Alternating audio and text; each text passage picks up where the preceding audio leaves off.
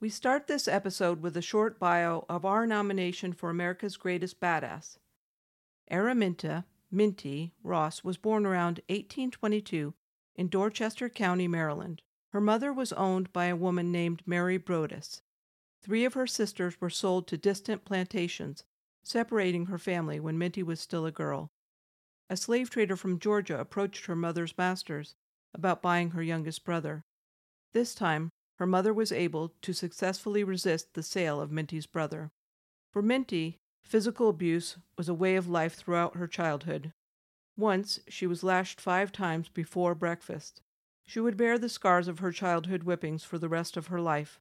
Minty was often loaned out to neighboring families who mistreated her. When she was a teenager, she encountered an overseer who had caught a slave off his plantation without permission. When the overseer ordered Minty to help restrain the slave, she refused, showing that she was already a woman of strong character, instilled in her by the mother who stood up to her wicked master and prevented her son from being sold to Georgia. The overseer threw a metal weight at Minty, striking her in the head and causing closed head injuries. Although Minty had been promised her freedom, her masters reneged on this promise. Finally, Minty had enough. In 1849, while in her late 20s, she fled her life of slavery and made her way to Pennsylvania, a free state. Yet Minty wasn't satisfied. Her family was still enslaved in the South, so she made connections with the Underground Railroad, a secret network of those helping slaves to reach freedom, and returned to the South to get them. By now, she was married and using her married name of Harriet Tubman. In all, Harriet Tubman made perhaps 19 return trips to the South as a conductor on the Underground Railroad. It's estimated she freed over 300 slaves. What was it like for her to return so many times to the land that held her as human chattel her entire childhood, and where she had been abused over and over again so violently? A number of masters in the South knew who was leading their slaves away, and every slave represented a substantial financial asset to the slave owners. They wanted to capture Harriet, and they wanted it bad. She knew that she faced torture and ultimately a violent death if she were caught, but she kept returning in order to free those she knew were wrongfully enslaved. Ever since the white overseer threw the metal weight at her head when she was a teenager, Harriet had suffered from seizures and episodes of narcolepsy. On top of the already extreme danger of being a conductor in the Underground Railroad, this had to have posed even more danger for her when she was in the South. Still, she returned again and again. When the Fugitive Slave Law was passed, requiring the return of slaves to the South even after they had escaped to freedom in the North, Harriet worked with good-hearted Northerners and conducted slaves all the way to Canada. So although she'd found freedom, and even after she'd led her family to freedom, Harriet Tubman placed herself in harm's way over and over again to free slaves. She died at about the age of 93 at her home in Auburn, New York, surrounded by her husband, family, and friends.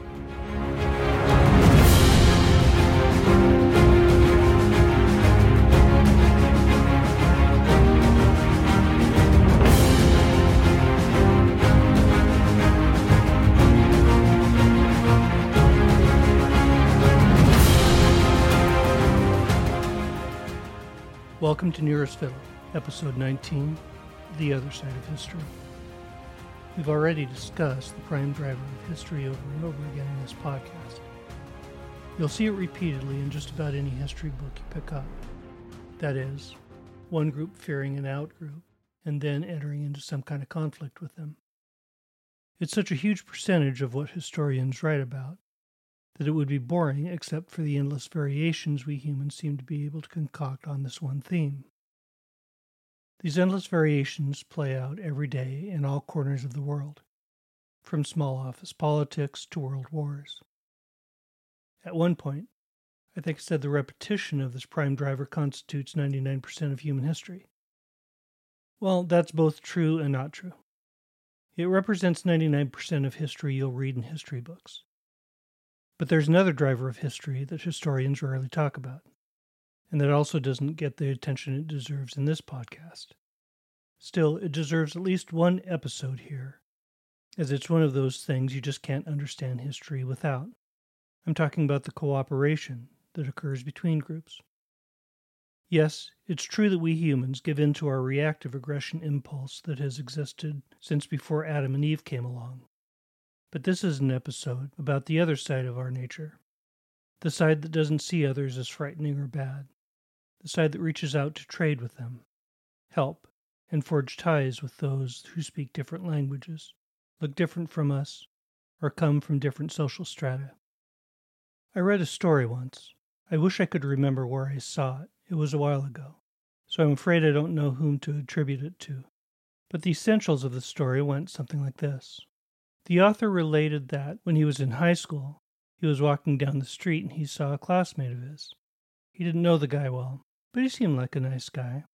So he started a conversation with him and ultimately invited him to his house, where the two spent the afternoon talking and getting to know each other a little. It didn't sound like an exceptional encounter, but the author got to know his classmate a little better and made a new friend. The two were never close friends, but they got together a few times between this first encounter and the end of high school. The friendship was not high on the author's ladder of friendships, but we all have people in our outer circle whom we like and whose company we enjoy. This seemed to be one of those outlying friendships. But the author went on to say that the friend came up to him at high school graduation to thank him. The author asked what he was being thanked for. His friend said that on that first day when the author had started a conversation with him, he had been on his way to jump off a bridge and commit suicide. The friend had been suffering through a severe personal crisis at the time and decided to end his life. When the author had struck up a conversation and spent the afternoon with him, he decided life was worth living after all. I don't know what happened after that. Perhaps the friend grew up and fell in love. Perhaps he married and had a child or two. Perhaps they are happy, loved children in this world that would never have existed if the article's author hadn't been too busy or self-absorbed to say hi to his classmate. Perhaps these children will grow up to have children of their own, and their children will have children of their own, etc., etc. The point, of course, is that small acts of kindness can often have large consequences. Historians don't write about this much, except perhaps in Chicken Soup for the Soul books, but we were introduced in episode 16 to the better angels driver of history.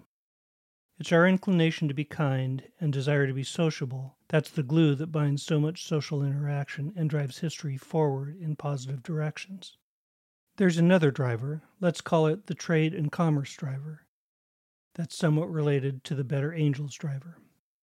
It's related in that it takes people who might have been out groups and makes them see each other as in groups. I had a friend, a dyed-in-the-wool fox-watching Republican during the Iraq War era, who saw terrible news stories about Islamists on a nightly basis, who had become good friends with an Islamic businessman with whom he regularly engaged in business.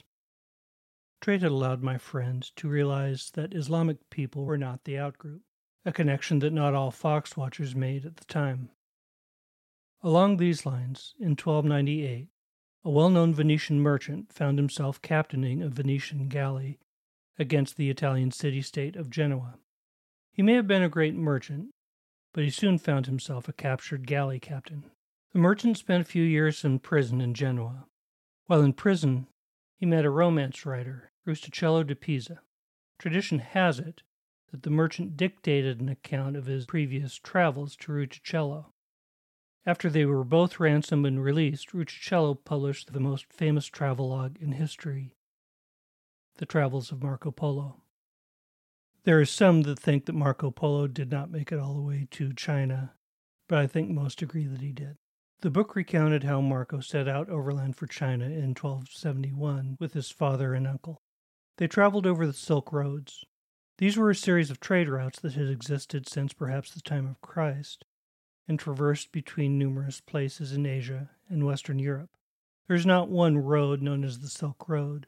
Rather, trade took place from multiple locations along various routes. One trader would typically not go from Western Europe to China. A bolt of silk might pass through many traders before it reached Rome. Still, the routes were there, and a trader could use them to travel from Italy to China if desired, and this is what the Polos desired. Marco's father and uncle had traveled along the Silk Roads to China once before. While there, Kublai Khan, the Emperor of China at the time, asked them if they would bring back some oil from the lamp at the Church of the Holy Sepulchre in Jerusalem. This the Polos carried with them on their second trip to China. As they traveled overland rather than by ship, their trip to China took them 4 years. Although this must have been a long, grueling trek, Marco's recounting shows that he found all the cultures he encountered along the way to be fascinating. Their trip took them through Turkey, Iran, Afghanistan, Pakistan, Central Asia, and eventually to China. Most of their journey throughout the Middle East passed through Muslim lands, but they also crossed territory populated by Nestorian Christians, Buddhists, Manichaeans, and Zoroastrians.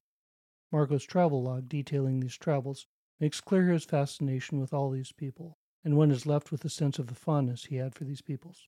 Sometime in 1275, the Polos reached Chengdu, the summer capital of China, and delivered the oil to Kublai Khan. Marco, his father, and his uncle stayed in China for the next 16 or 17 years. It's difficult to tell from the writings, but many think he was part of the court of the Great Khan. He traveled extensively throughout China during this time, going on missions and serving in various administrative capacities. Sometime around 1292, the Polos left China to return to Italy, where Marco would eventually be hired to captain a ship in a battle between the Venetians and Genoese, where he was captured, imprisoned, and where he met Rustichello, who would help him write his famous book. When Marco's book was ultimately published, it was a huge hit and read throughout Europe. Marco was the most famous trade emissary, but he was only one of millions of traders who have journeyed to foreign lands over the millennia. They were people with a love of adventure, sure, but more important for our story here, they were people without the instinct for high reactive aggression shared by most of their contemporaries.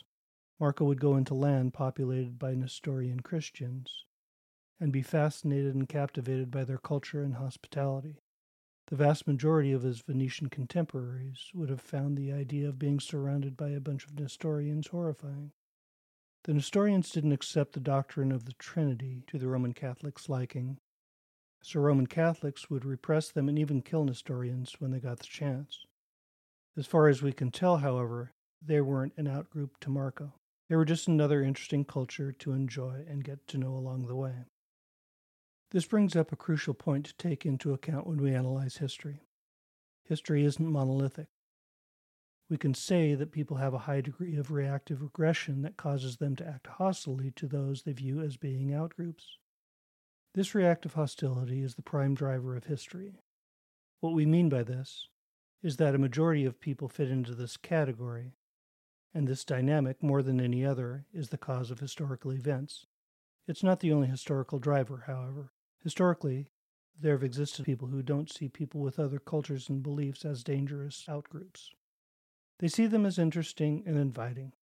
This interest in foreign and different cultures has led to innumerable traders over the course of history who have knitted cultures from Ireland to China together with bonds of trade and commerce.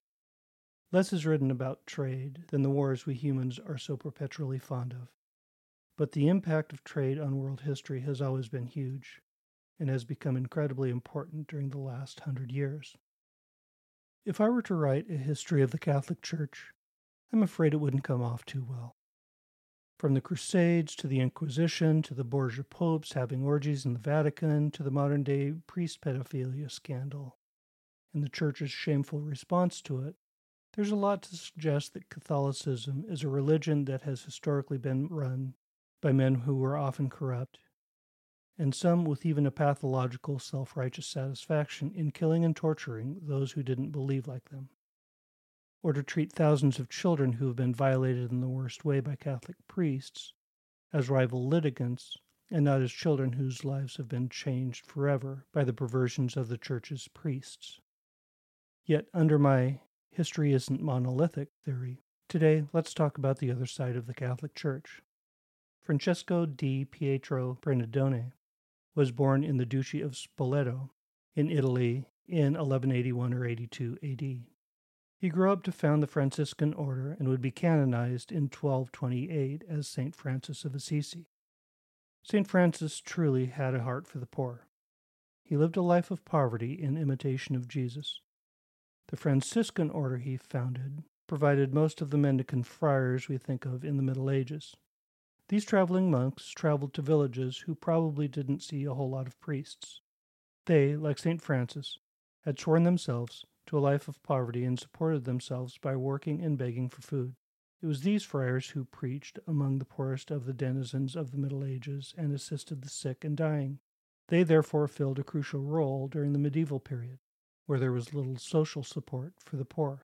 The Franciscans were not the only Catholic order to help the poor in the Middle Ages. No government that I know of provided any significant social safety net for the poor at this time. Rather, it was the role of the Catholic Church through the Franciscans, other orders, and parachurch organizations known as confraternities. Beginning as early as the 4th century, the Church founded orphanages and foundling hospitals.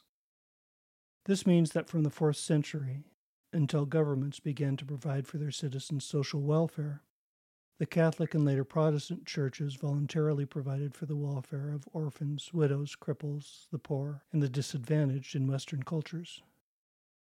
This makes sense. Evolution has made sure that we are born with many personality types, so that in any large population of people, there will be people who are temperamentally predisposed to just about any need. There are people with heads for business, farming, science, teaching, medicine, religion, and for caring for the less fortunate members of society. There always have been. In the medieval period, there wasn't much vertical social mobility. This means that a peasant's son or daughter with a head for science was likely to grow up to remain a peasant him or herself, no matter how brilliant he or she was. Perhaps the exception to this was the church. This meant that almost anyone could grow up and enter the church. If you could afford the education, you could become a priest. If not, there was probably a monastery that would take you in. It's likely underestimated how many people avoided lives of beggary or prostitution by becoming monks or nuns. At any rate, this meant, despite medieval limits on social mobility, if you felt a true calling to care for the poor and unfortunate in the Middle Ages, you could enter the Franciscan and perhaps another order and dedicate your life to serving the poor. This wasn't a phenomenon that was limited to Western countries. There were similar structures set up for caring for the poor within the Islamic Empire as well. This is one episode in a podcast that covers 200,000 years of human history. It's the only episode in which we'll deal with the role of kindness in history. There seems to be an almost infinite number of stories and events that I'm not going to cover. So many medieval saints, Florence Nightingale and the development of modern nursing, Mother Teresa's work in India, and so many, many more. Not to mention the hundreds of thousands of acts of kindness that take place across the globe every day. But I'll end this episode with just one more example. The Japanese coast in the prefecture of Fukushima was hit by a massive tsunami in 2011. The tsunami inundated the Fukushima Daiichi power plant and caused a nuclear meltdown, releasing enormous amounts of radioactivity into the air. The release of radioactive waste continued for some time after the initial disaster. It was critical that engineers, pipe fitters, and others with appropriate experience go into the power plant to stop the leak. As the Tokyo Electric Power Company prepared a team to enter the power plant to make crucially needed repairs, Yatsuhiro Yamada swung into action. He was a 72-year-old engineer who organized a group of qualified elderly volunteers to go into the plant to stop the radiation leak. Mr. Yamada argued that it was his generation who should enter the power plant and risk radiation poisoning and cancer rather than the younger workers with children and families who were currently employed there. If it had been only Mr. Yamada, it would have been a very commendable act of bravery. But it was a whole team of elders who volunteered to enter the radiation-contaminated area. This speaks highly of the Japanese spirit and character, but again, this is just one example.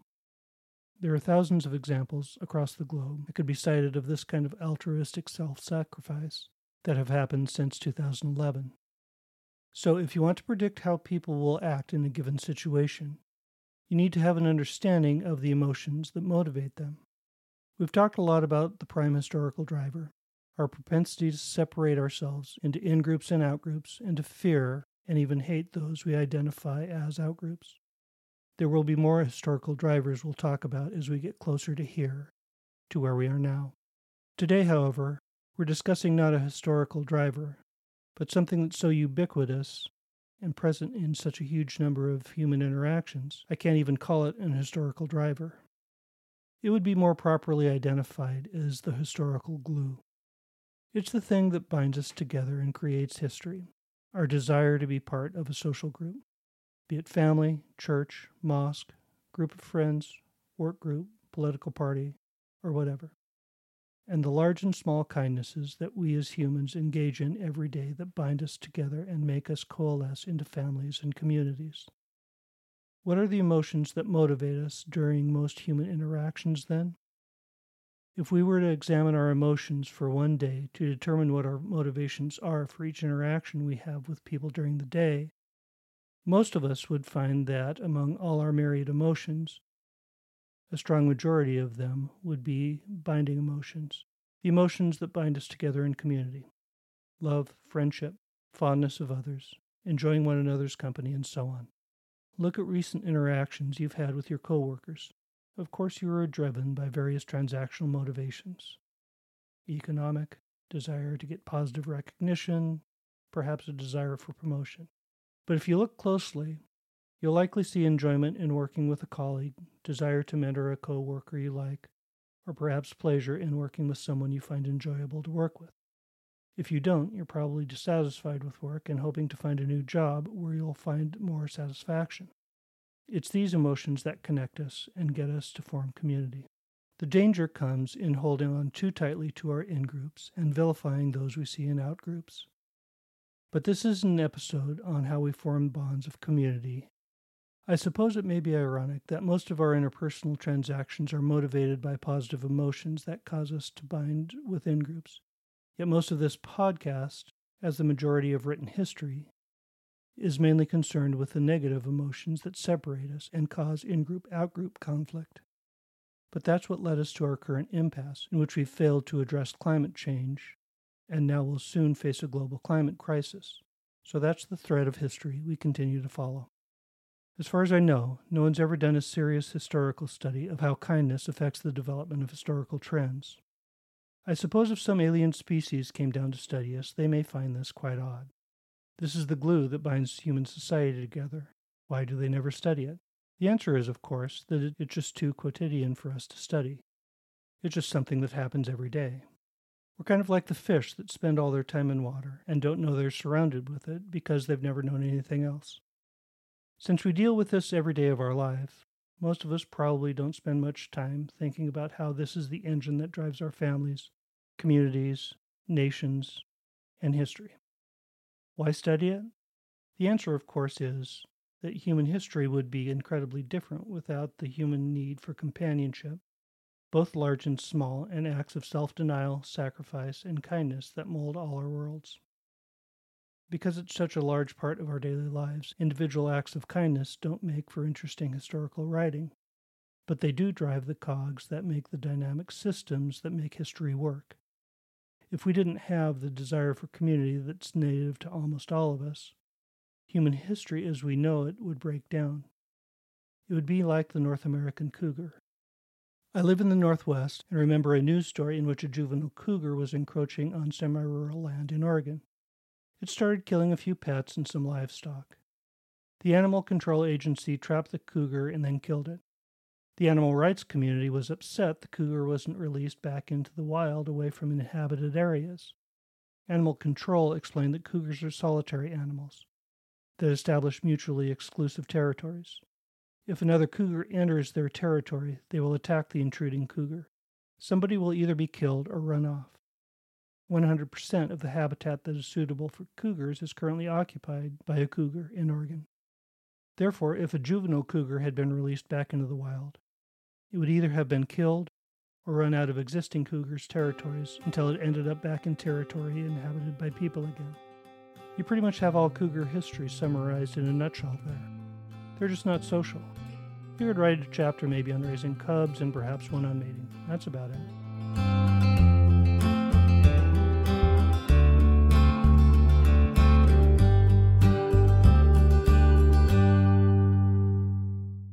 Cougars, leopards, wolverines, and several other predators have psychologies that drive them to remain away from other members of their species and live solitary lives. Humans are born with the opposite impulse, the impulse to congregate and live social lives. That's the force that brings us together. If we tried to live in social groups, but always put our own interests before everyone else's, social order would eventually break down, and the social grouping we lived in would become a mess and ultimately self-destruct. It's our inclination towards compassion that leads humans toward the innumerable acts of kindness and helpfulness that bind us together. Our dispositions are so compassionate we may not even know it most of the time, but we help others and are helped by others every day. All of this doesn't tell anything specific about human history. It tells us why human history works. It doesn't tell us where the car took us. It explains how the car's engine works. I've said before, you can't understand history unless you understand systems. To get a deep understanding of systems, get a book on general systems theory and read it. You'll find a deeply pedantic discussion of systems theory and how it works. Depending on the book, you may find lots of equations. For our purposes, however, let me remind you the basics of systems theory. Every system has numerous elements that interact to process information and regulate them. Systems also have some kind of boundary that delineates the system from elements outside the system. If the boundary is closed, the system will regulate itself and find equilibrium. If the boundary is open, the elements will have to process new information brought into the system before reestablishing a new equilibrium. Think of an ecosystem that finds itself in equilibrium. Introduce a new predator into the system, and it may take some time before the equilibrium is reached again. When it happens, perhaps some of the animals that occupied ecological niches within that system have gone extinct. Think of mammoths and the other megafauna of North America after humans arrived. These rules of systems can be applied to many different kinds of systems, business organizations, families, ecosystems, and weather, to mention a few. Countries obey the rules of systems as well. A well-run country will find a kind of equilibrium. Country and governments are examples of dynamic systems, as there is information coming into and exiting the country constantly, in the form of military threats, resource surplus or depletion, changes in religious beliefs, societal mores, political leanings, etc. Systems all need something to bind them together. That's what this episode has been about. Human compassion and desire for community make up the glue that binds societies and countries together. Whether it's brave individuals like Harriet Tubman, intrepid traders like Marco Polo reaching out to foreign cultures to bring humanity closer together, or everyday people engaging in acts of kindness. There are millions of kind and selfless acts people engage in every day that keep us together as a society. If a society were to abandon this compassion and allow selfishness to reign, the glue of compassion would no longer hold, and the entire system would collapse. So, no great historical developments this episode. Just one more piece in the human puzzle. But an important one. The piece that keeps us moving forward to try to become a little bit more human. Today's read is The Silk Roads, A New History of the World by Peter Frankopan. I love recommending this book because it gets us out of the Western history rut that we've been stuck in for most of this podcast. Don't get me wrong, I love Western history. It's just that there's so much more great history out there. I wish I could be recommending a great book on how human compassion and desire for community bind societies together, but I just don't know any. Perhaps I should be recommending a Chicken Soup for the Soul book, but here's a confession. I've never read one myself. Just a couple articles here and there. How about this? I'll pick up a Chicken Soup book and read it if you will. Enjoy. See you next week.